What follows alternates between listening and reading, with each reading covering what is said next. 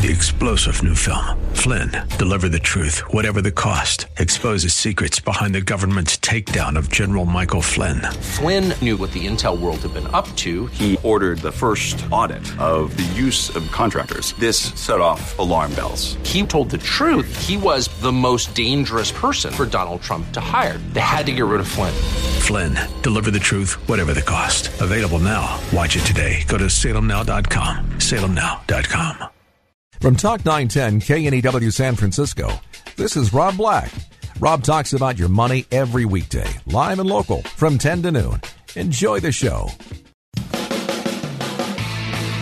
Live from the Bay Area, your money, your life. This is Rob Black.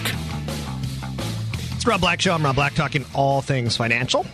We could talk about something kind of interesting like Walmart. They've launched a price war with Amazon.com.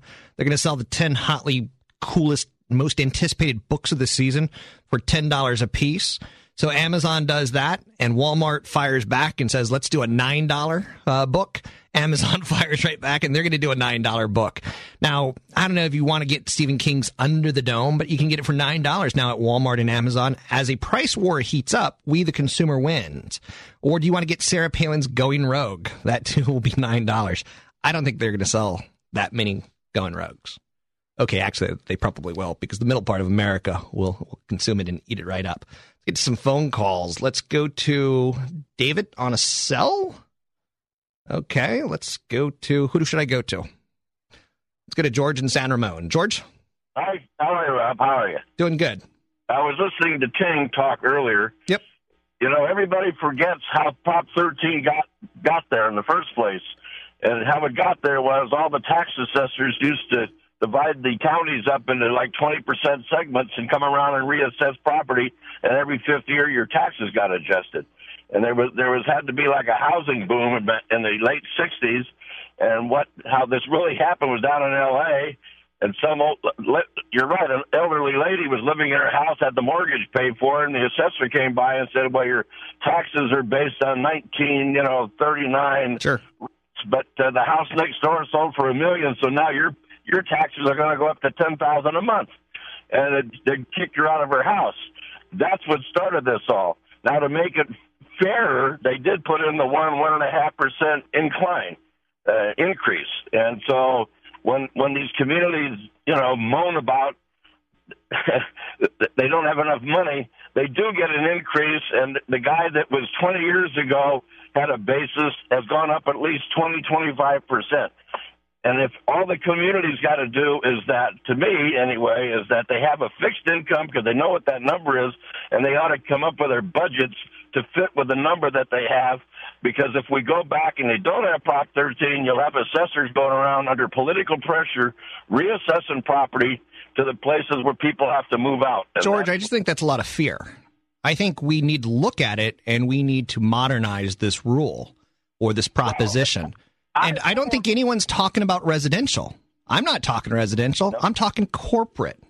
Well, even corporate. You start raising the taxes too high, forget corporate because. But you got to understand, it hurts business competition. You're focusing in on it on a static level of that poor business. It's going to raise their taxes, but it's going to help competition come in, which could drive prices lower or increase quality of service around the state. Well, I'm not going to. I won't argue the point that there's probably should be adjustments. I won't do that because you're probably right. The danger you have, though, is a lot of buildings are owned by individuals or groups of individuals, and you start raising the taxes on them, and those buildings are going to go vacant, and then you got people want to go in and do rehabs. I have no problem with that. If business can't afford to pay their fair share or a modern share, I don't think they should be protected, and I don't think we as a nation need to live in fear of, oh no, the poor business is going to go out. Well, now, again, do we all agree that California needs to cut their spending? Yes, no doubt about it. I'm not saying they don't. But I don't think we can live in fear that this prop is an untouchable holy cow. No other state has it. None. What does that tell you? Yep. The other side of that coin is maybe they ought to show that they can stay within the budget, and then there would be less fear of making the adjustments. But our budget is so broken. We've promised so much to so many groups. It's not new spending that's killing us, George. It's our commitments to old spending that's killing us. And we can't change that either without a vote. It's ridiculous. It is one of the most inane systems that you could possibly imagine. Thanks for the call. Let's go to James in Fremont. James? I've been unemployed all year, and I've been on disability for about 4 months, and I haven't been having any money taken out for taxes. I'm going to be getting a job here in the next couple of weeks, and I was wondering if I should take some of my 401k where I was working previously for 2.5 years, pull it out because I think I have a 60-day period to roll it back over, or should I take it out, pay my taxes in April, and take the remaining money and put it into a Roth so I can kind of diversify some of my retirement? Yeah, I would be very, very cautious on taking any money out of a 401k. In large part, you're going to get penalized on it heavily, and you're going to get hit with taxes. So you're going to lose, for every dollar you take out, you're going to get maybe keep 60 cents. So I would not take the money from a 401k and put it in a Roth. No. I thought there was some kind of stipulation if you, as a couple, made less than $150,000, you could convert over to a Roth. Or you could, but you have to pay the taxes. I thought there was something like coming up in 2011, 2012. You can spread it out over 2 years. And they're getting rid of that cap. So what does that buy you when they get rid of that cap? You're still going to have to pay taxes, but you're going to be able to spread it out. So I don't think it's a good idea, James, for most people. You could do like income averaging. Right. Okay, thank you. Good luck. 800-345-5639. Let's go to Dave in Oakland. Dave? Yes, Rob, you really pissed me off this morning. You call that guy financially retarded. I understood exactly. You agree to raise taxes on his commercial property in which he runs his business. Your guest said, why don't we cut the schools? How about cutting the California Air Resources Board, where I'm sure you could find $26 billion of waste? Okay. What about rental property? You want to raise taxes on rental property also? That's my business. Okay. Also, there is a huge list. Have you ever looked at your tax bill and seen the 20 special assessments? Dave, do you agree that you're in the rental business? You own like 10 properties. Add on. You own 10 properties, right? What are the people? Pardon me? You own like 10 properties. I might have 6. Okay, let's say you own 6. Let's say I want to get into the rental property and business. I'm going to be paying a higher tax rate than you. Not a tax rate. I'm going to be paying a higher percentage of tax based on the value of the same. If we were to both buy the same amount of properties, let's say you have 6 $1 million properties, and I want to get 6 $1 million properties. I'm going to be paying a higher percentage of taxes than you because that's the way the law is set up. Well, that is true because I started in 84. Which, again, that's not fair. Older than me, that's not competitive. That's not competitive. That's anti-competitive. That's communism. That's socialism. What about the fact that I just bought property in 2000 and my taxes are $9,000? I have a $1,000 negative cash flow because my taxes are so dang high every month.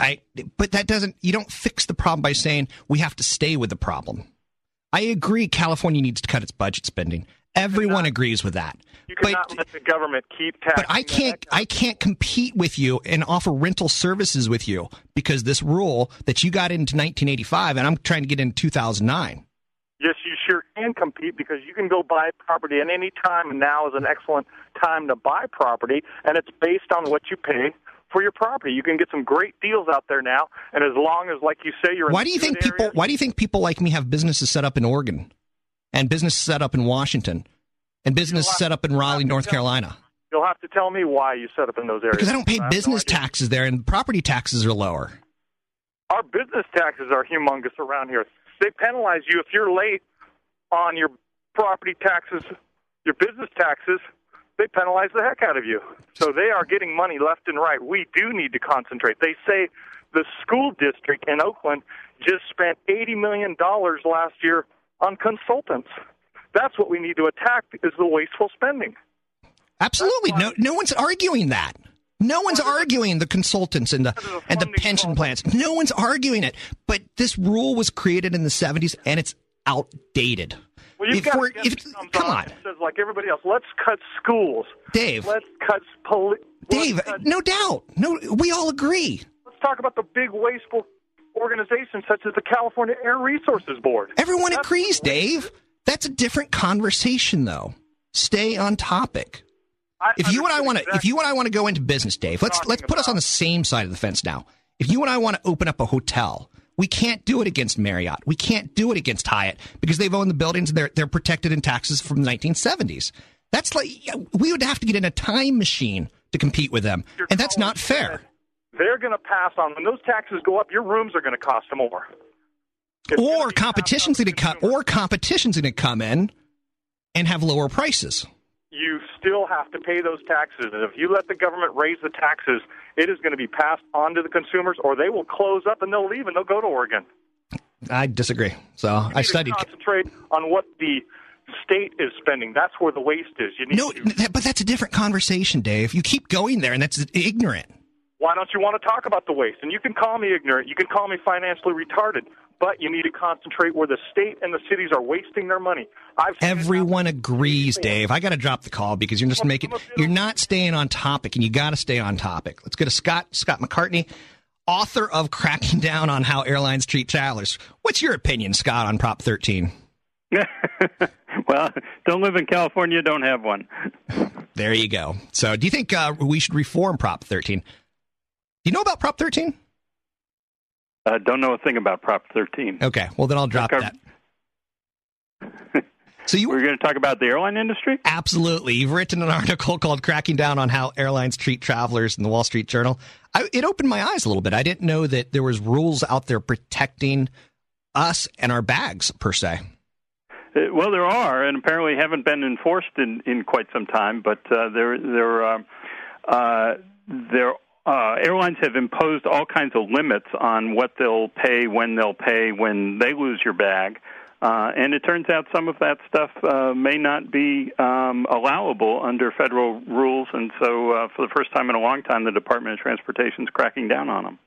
And to give an example, for instance, Spirit Airlines just got a big old fine thrown against them.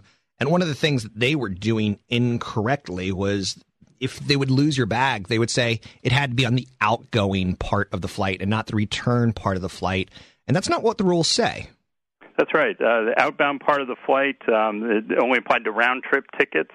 They limited in the first 24 hours, they wouldn't pay you anything on the theory that, your bag might show up. That's all well and good, but if the bag gets lost and you have to make a presentation in the morning and you need to buy a tie or something like that, you don't know if your bag's going to get delivered to your hotel room at 11 o'clock at night or whatever it is. So put travelers in a terrible situation, and just the daily limits that airlines impose on you can't spend more than $25 a day for your essentials if they lose your bag.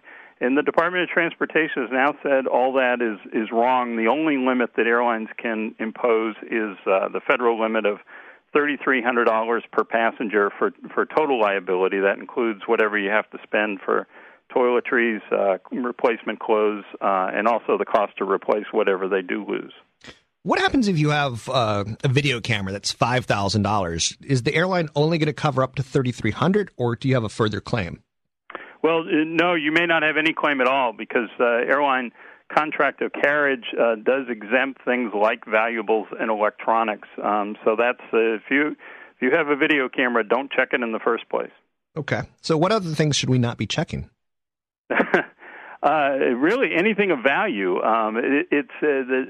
What airlines pay, and this is an area that just drives consumers crazy because they will nickel and dime you left and right on this kind of stuff.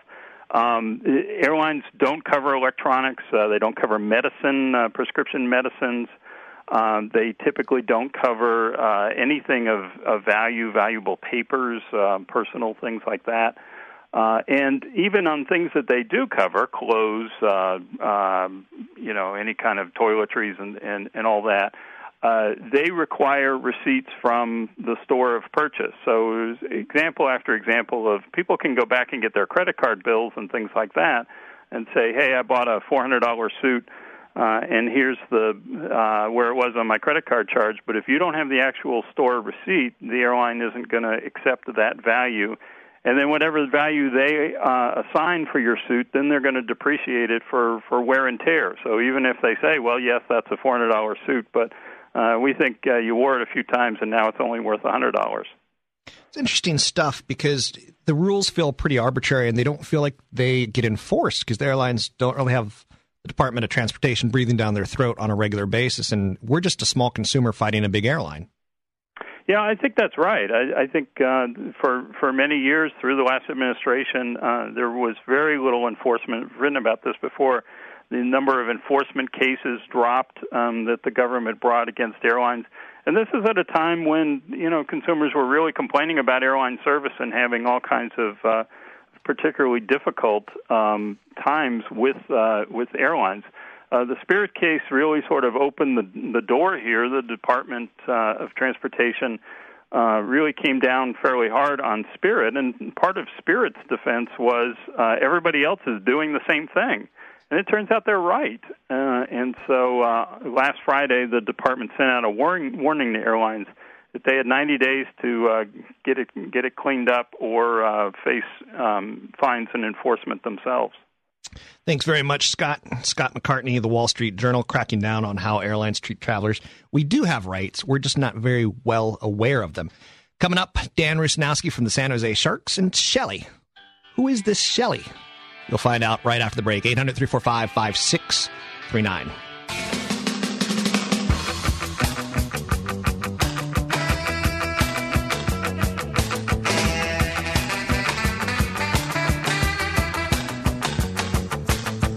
It's the Rob Black Show. I'm Rob Black, talking all things financial. From time to time, I weave in some of my personal life. One of the things that I've loved since I was a child is going to National Hockey League games, going to minor hockey league games. I'll watch little kids play hockey and find it more interesting than what is typically on TV. Joining me this season, going to be Dan Rusnowski. He's going to be on every Friday at 11:15ish. We're running a little late today. Dan, how are you? Who would go? Yeah, you're going to go. Dan? Yes. Hey, it's Rob Black. Hey, Rob, how are you? Good. What you doing right now? Right now I'm sitting in a nice little restaurant in New York, ready to have lunch and having a good day. New York City. Great. So are you in New York City? Yeah, Manhattan. Manhattan. Lovely. So there's nothing better than lunch in New York. Last night you were in Washington. You flew up to New York. You're heading out to Long Island before a game tomorrow night, correct? That's correct. Got the game tomorrow on Long Island. We're going to go straight up from Manhattan. It's only about 45 minutes. And then we've got the game in Madison Square Garden on Monday against the Rangers. So we kind of make New York City our base of operations. Now, let's talk a little bit about the game last night. Ovechkin killed us. Simmons killed us. The two Alexes. I listened to your broadcast. Do we have to talk about last night? Do we really have to? What's up with that? It was a marquee game. It really was a marquee game in the NHL. And Alex Ovechkin's unique. He's, I think, the best player in the world right now. I think that really was showcased last night. He got 8 shots on goal in one period. That set tied a Sharks record, actually, for most shots by an opponent in one period against San Jose. It's kind of ironic that our old friend Jeremy Roenick held the record when he played for the Chicago Blackhawks, and that was 15 years ago that he did that in one period against the Sharks. So it's a very rare occasion. But this guy and Alexander Semin is another player that kind of goes under the radar. Nicholas Backstrom, I thought, was pretty strong. He had made a beautiful pass to Semin on that first goal. So their top guys were essentially better last night in that particular game, with the one exception being the losing goaltender. I thought Yevgeny Bakov was fantastic the whole night, and that's something that's a positive for this road trip. It looks like it's a 6-game road trip that goes about 2 weeks. What's life on the road of a hockey team like? Well, it's sort of I guess you could say it's like a traveling minstrel show. You know, you make your way from town to town, and we've all got our favorite spots to go eat dinner.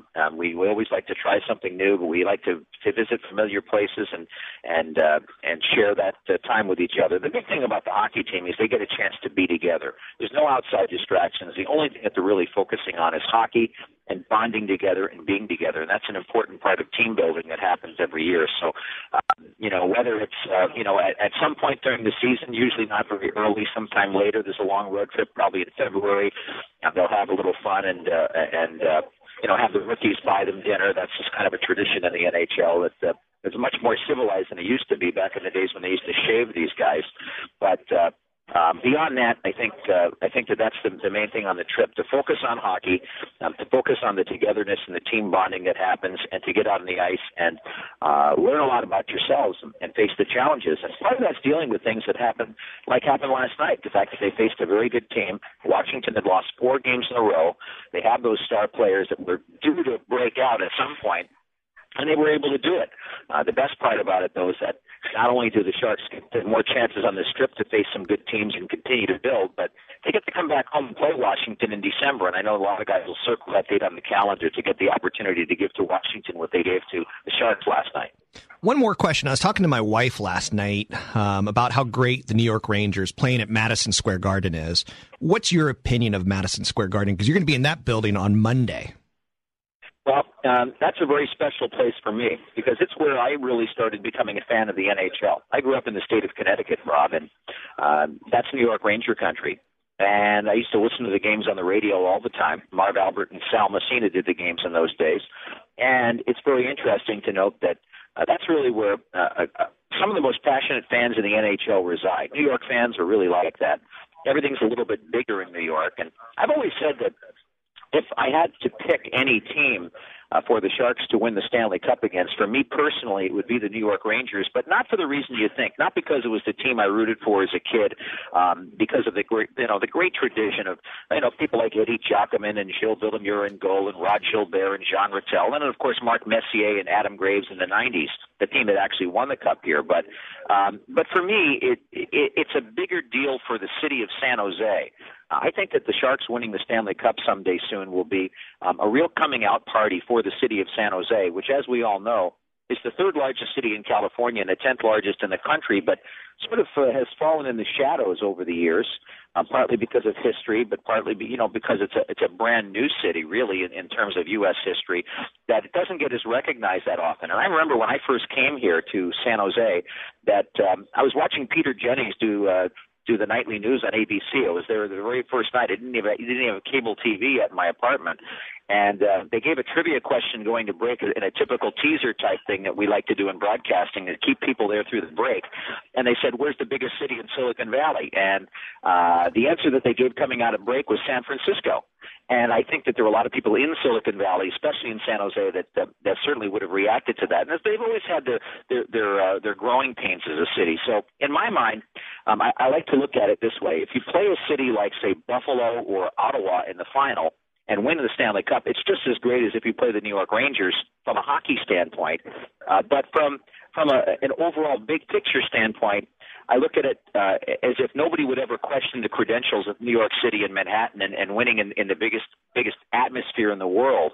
So to me, that's sort of my private little fantasy about winning the Stanley Cup, doing it in a place like New York City or Montreal or Boston, one of those old original 6 cities. So it's very special to come here and to broadcast games, even on Long Island, too, where they had a 4 Stanley Cup run. But for everybody in this area growing up here, New York City and Manhattan and Madison Square Garden, it's the most famous arena in the world, and it's a special place to broadcast a game. Let's bring in my wife now, Shelly. Shelly's a hockey fan, and she's got some questions for Dan. Shelly, are you there? I'm here. So throw it up. Hi, Shelly. It's such a pleasure to talk with you. Thank you for being on Rob's show.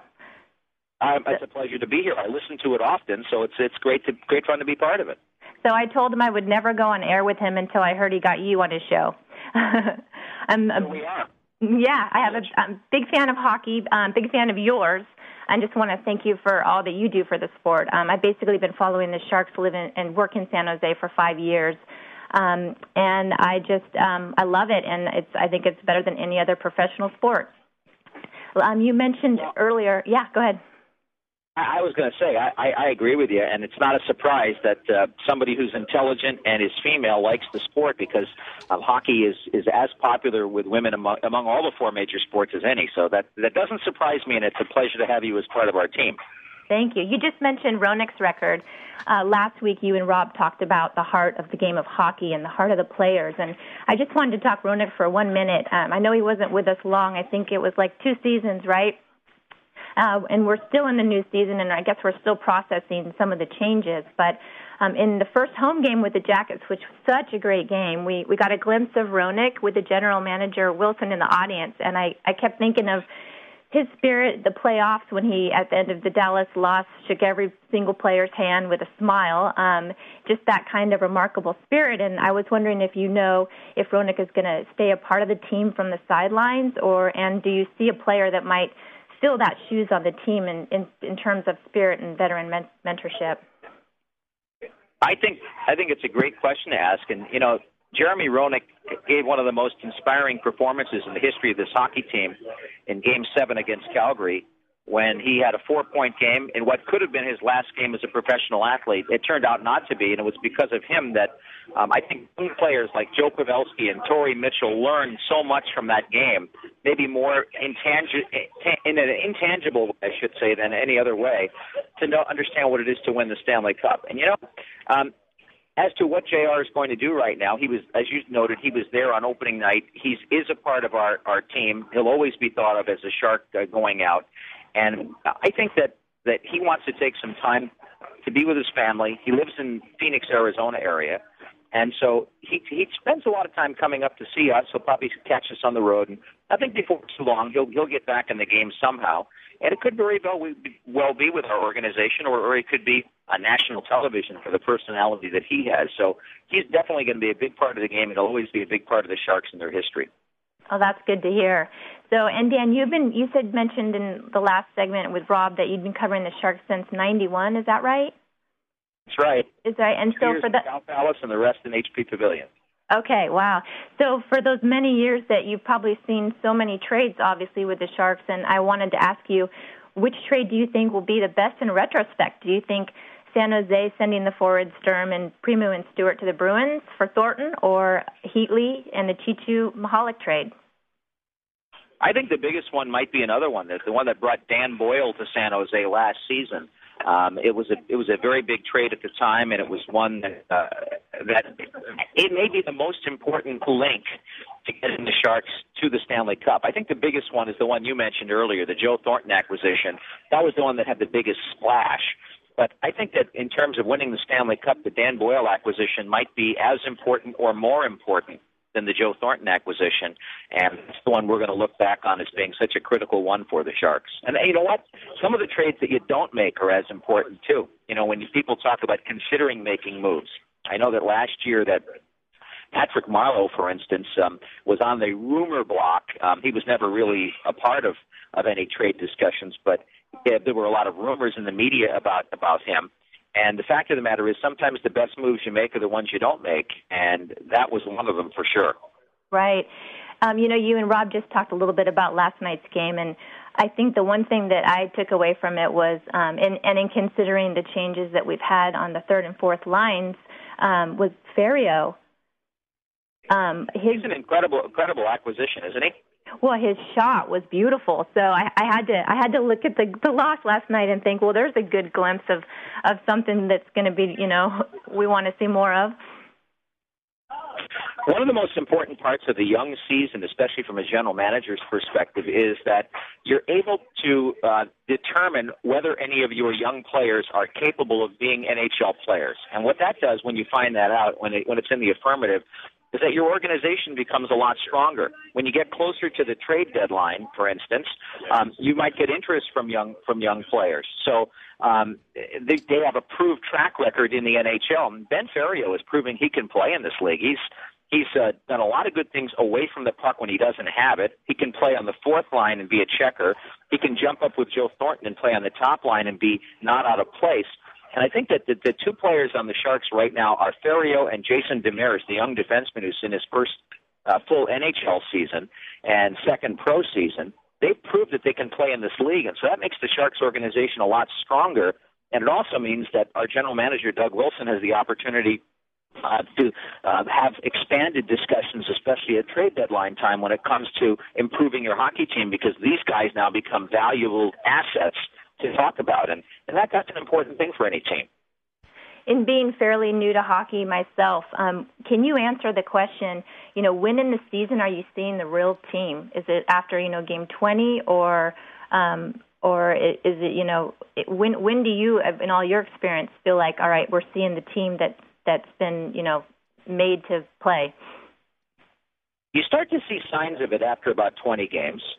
And I think you start to see more signs of it from after the All-Star break. Right around the All-Star break, you pretty much have to have your team together for that big run to the stretch drive to the playoffs. You have a lot of those elements. The final pieces are put together at the trade deadline oftentimes, but I think the essential foundations are in place by the All-Star break for how your team is going to behave, how they're going to act, what they have to react to. And that's not even including any injuries you might have to talk about and what you have to get over.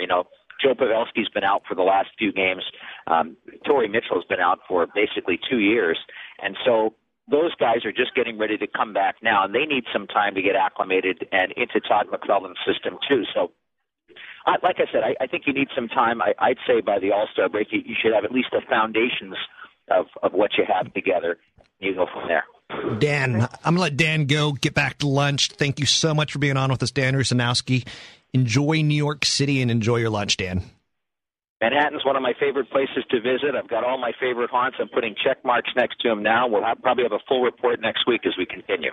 Thanks very much. So that's Dan Rusanowski. He's the voice of the San Jose Sharks. You can hear a game tomorrow at 4 o'clock, 7 o'clock Eastern against New York Islanders. This is a long road trip, and road trips tell you the character of a team. Shelley, are you still there? I'm here. So someone on the live blog said, you must be an incredibly tolerant woman to be married to me. That's hilarious. Oh, I don't think it's about being tolerant. I would say the one aspect about being married to you help so many people, and that's kind of your goal. So I have to learn that to share, which is sometimes tough, but obviously totally necessary for all that you do.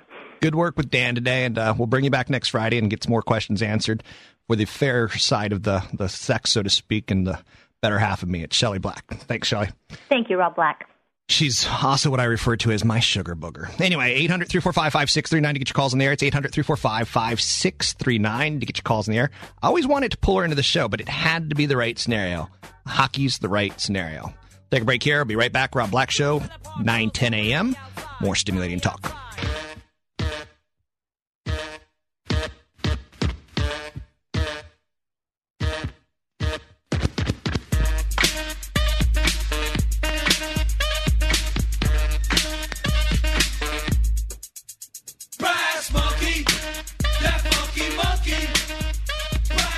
You're listening to 9-10 a.m. It's the Rob Black Show. It's not the Rob and Shelley Show. That's not going to happen. But on Fridays at 11:15, I'm going to invite my wife in to talk with Dan Rusanowski. Just, again, to get a different perspective on life and to get a different perspective of questions. And I think she did a good job. The live blog seems to be saying nice things about her, which is thankful, because the live blog is one of those areas where people can hide and say mean things. But they're saying she did a good job. I said that I was nervous for her. John says she's insightful in the sport. Way to go. Love smart women like that. Dustin says Rob's talking about being a huge hockey fan, but his fanaticism is outshined by his wife. It was good. So she did a good job, and I appreciate the live blog for being nice, because it's an easy place to be mean at. Barney on the live blog posted something probably about 45 minutes ago that I'm finally getting to. It's good content. He says, I can understand why Prop 13 was passed.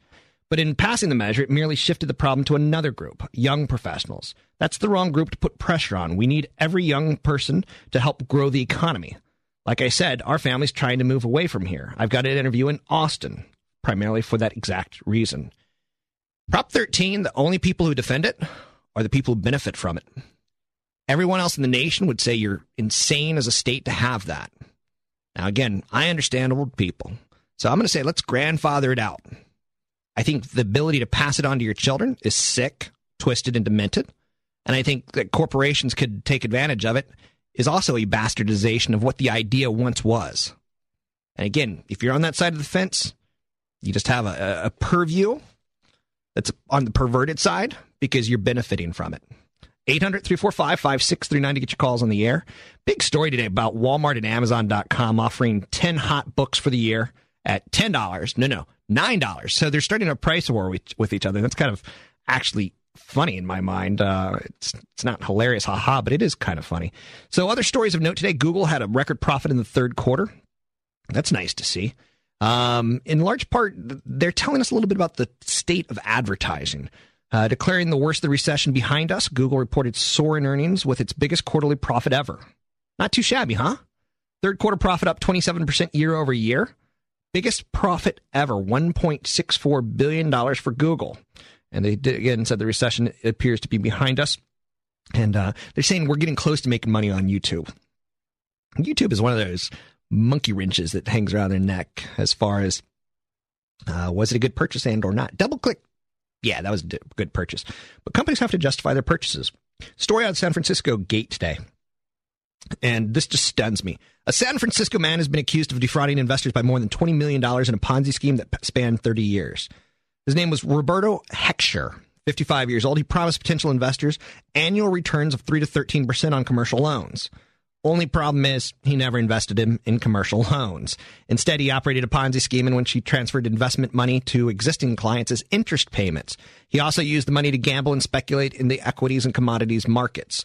The alleged scheme began in 1979. Ladies and gentlemen, good God, you can't just give your money to someone. You always have to have the money housed in your account. So always in your account. If you're giving money to someone and writing a check to that person's name, that's pretty darn dangerous, and you got suckered. Ponzi schemes are basically effective on ignorant people. I would never write a check to someone and say, "Oh, how's my money doing?" And he'll come up with a pretty statement and say, "Here you go." Never, ever, never. Let's take a little bit of a break here because we ran long during the whole show. 800-345-5639. It's 800-345-5639 to get your calls in the air. It's the Rob Black Show. Shelly texted me. Listen to this. You'll get a kick out of this. I said, "Good job." And she said, "Surreal." I said, "It's crazy fun rush, though, right?" And she goes, "For sure." Radio is one of those crazy fun rushes. 800-345-5639. It's the Rob Black Show. 9:10 a.m. More stimulating talk. It's the Rob Black Show. I'm Rob Black, talking all things financial. Let's get caught up on the show. We've run really long today. Let's go to Larry in Oakland. Larry? Hi, Rob. Hi. I was interested in Oracle in the light of their going after IBM with hardware now that they've got from Sun. I'm not crazy about the Sun acquisition for Oracle. In large part, I'm not crazy about hardware. I prefer services, which is what IBM's really good at. The hardware side, I think they would all get rid of it, Larry, if they could. But the hardware side's good because when you go after services, you could say, well, we can give you the hardware for free if you sign a service contract for 10 years, and they could depreciate the asset on the hardware. So I get it, but I don't like it. Do you own shares of Oracle? No, I don't. Okay. I think it's in a great uptrend. I think it's a beautiful stock at this point in time. And I think $21 is pretty cheap on the company. Again, I don't like the Sun Microsystems acquisition. I like Larry Ellison. He's cutthroat.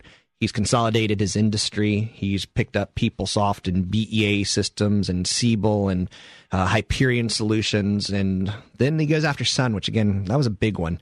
Business tools, business data, warehousing, customer relationship management software. One of the nice things about Oracle's business model, Larry, is once they get it in, it's tough to get out. Once you sell that database software to a company and get that service going, to rip it out, very, very expensive. So I like them, and I think they're a nice company. I think they're more of a trading stock than an investment. Their dividend's under 1%. That's not sexy. I think the valuation grows in 2010. I think will be a pretty good year for the shares of Oracle. Great. Thanks a lot. So, again, do you know what I'm saying, though, with the difference between trading stock versus one you want to own for the rest of your life? Oh, sure. Okay, I think it's tied towards economic cycles, and it's in a good part of that economic cycle right now, Larry. Thanks for the call. Thank you. 800-345-5639 to get your calls in the air. Oracle. Consolidation is in the business software industry, and they've been the leading consolidator. Now, they just had Oracle World 2009. Well, that's still going on right now, and, well, I guess it ends today. It's Friday. Nice. That's all I can say. Nice. FBR did a little bit of a user conference and analyst day. The recurring message during the week was that Oracle's striving to deliver complete systems that span applications, middleware, database, and hardware, now that they've picked up Sun Microsystems. Again, that deal's still not done. It's still getting reviewed in Europe, for instance.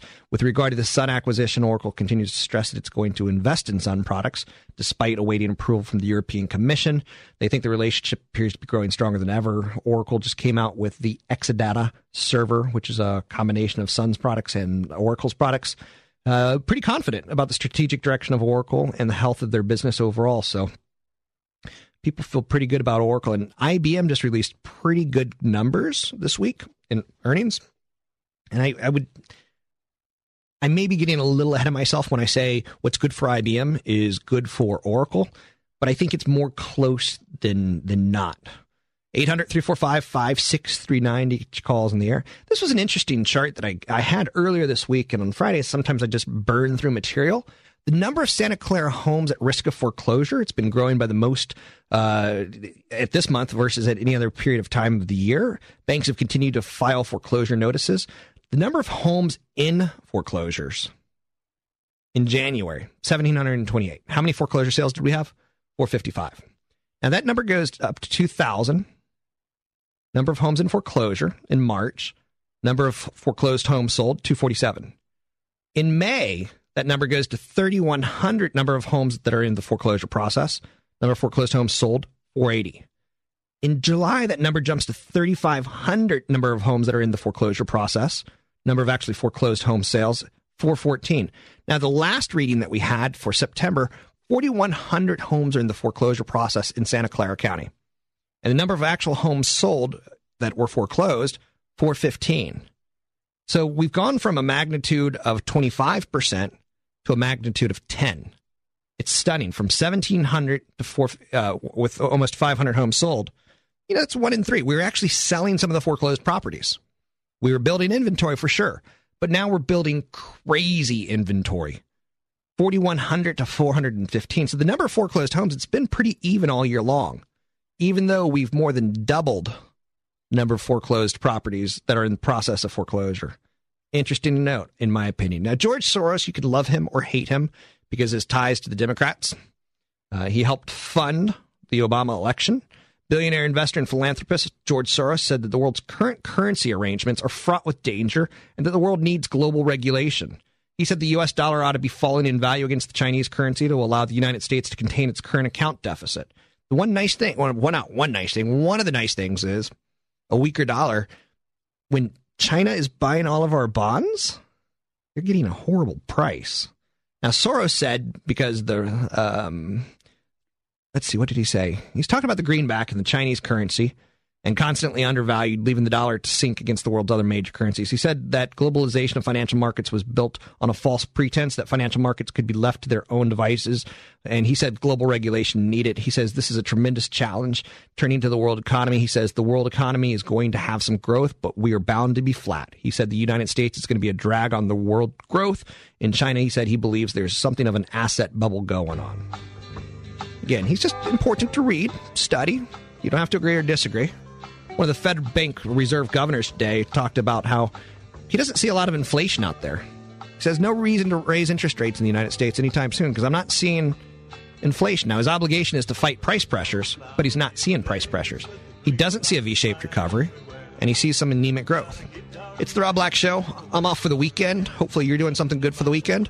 I'll be back Monday morning, 10 a.m. on the Rob Black Show, 9-10 a.m. More stimulating talk. Three-star General Michael J. Flynn, head of the Pentagon Intelligence Agency, knew all the government's dirty secrets. He was one of the most respected generals in the military. Flynn knew what the intel world had been up to. He understood its funding. He ordered the first audit of the use of contractors. This set off alarm bells. The explosive new documentary, Flynn, Deliver the Truth, Whatever the Cost, uncovers the facts behind this scandal. Flynn told the truth. He was the most dangerous person for Donald Trump to hire. I find out the worst enemy that I'm going to face in my life is right here in America. They took my assessment and they wanted me to change it. And I was like, I'm not changing it. They had to get rid of Flynn. With in-depth interviews, archival footage, and never-before-seen personal records of the man behind the headlines. I just felt like I was drowning. Flynn, deliver the truth, whatever the cost. Available now. Watch it today. Go to salemnow.com. salemnow.com.